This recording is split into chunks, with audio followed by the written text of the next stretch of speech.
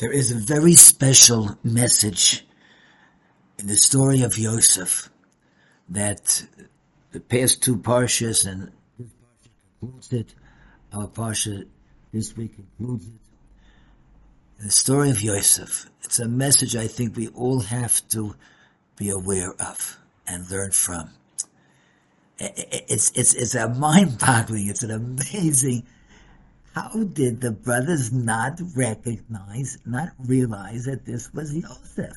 It just so they didn't recognize him. But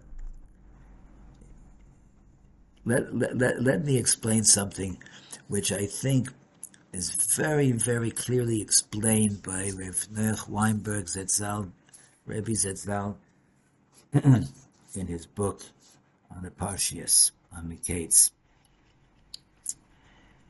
Look, first, Yosef's brothers did partial tshuva. They had some recognition that what they did was wrong. The first recognition, the first awareness came when they saw their father's pain, and they demoted Yehuda from his position because they said, Yehuda, you told us to put him into a bore. Had you told us to take him back to his father, we would have listened to you.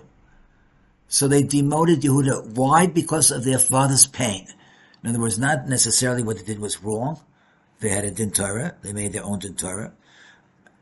But because they saw, they appreciated, they felt their father's pain. Okay. The second time, they made a mistake when they went to purchase grain, to Mitzrayim to purchase grain. And the Torah refers to them as Yosef, the brothers of Yosef, not the sons of Yaakov Avinu.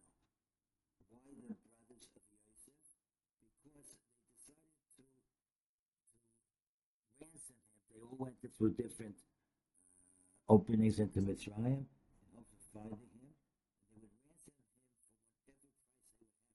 to pay. Why? Because of the pain that they were caused to their father was so great.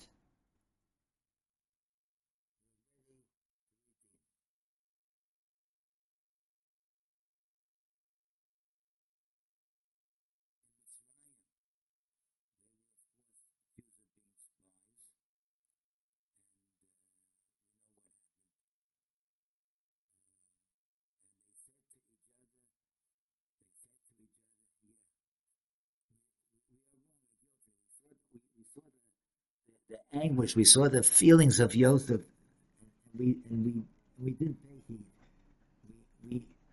We didn't take into consideration his pain and his anguish, right? So in that respect, they felt that they were wrong in what they did, right?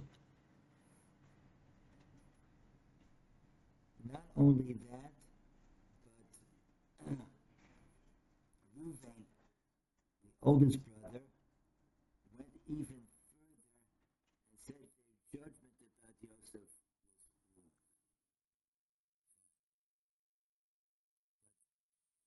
When they sat around the table, and Yosef, taps on his goblet, and he has them seat according to the order of their birth, according to the mother from whom they were born. Oh, come on. I mean, that's what a goblet's going to do. I mean, it's mind-boggling. How did they not realize that this viceroy standing in front of them was none other than Yosef? I think the answer is the following. For them to say this is Yosef, they would have to say that Yosef's dreams were not dreams alone, they were prophecy. Yosef's dreams were prophecy. And this is the fulfillment of the prophecy. They should all come and bow down before him, and then Binyamin should come and bow down before him. These are obviously the fulfillment of the prophecy. They didn't want to accept that. They didn't want to accept that the dreams were prophecy. They could feel sorry for the pain of the father. They could feel sorry for the pain they caused him. They could understand that they misjudged him. But to say that the dreams were prophecy, that they were not ready to do. They didn't want to do that. And you know what? What we can learn from here is very simple. We believe what we want to believe.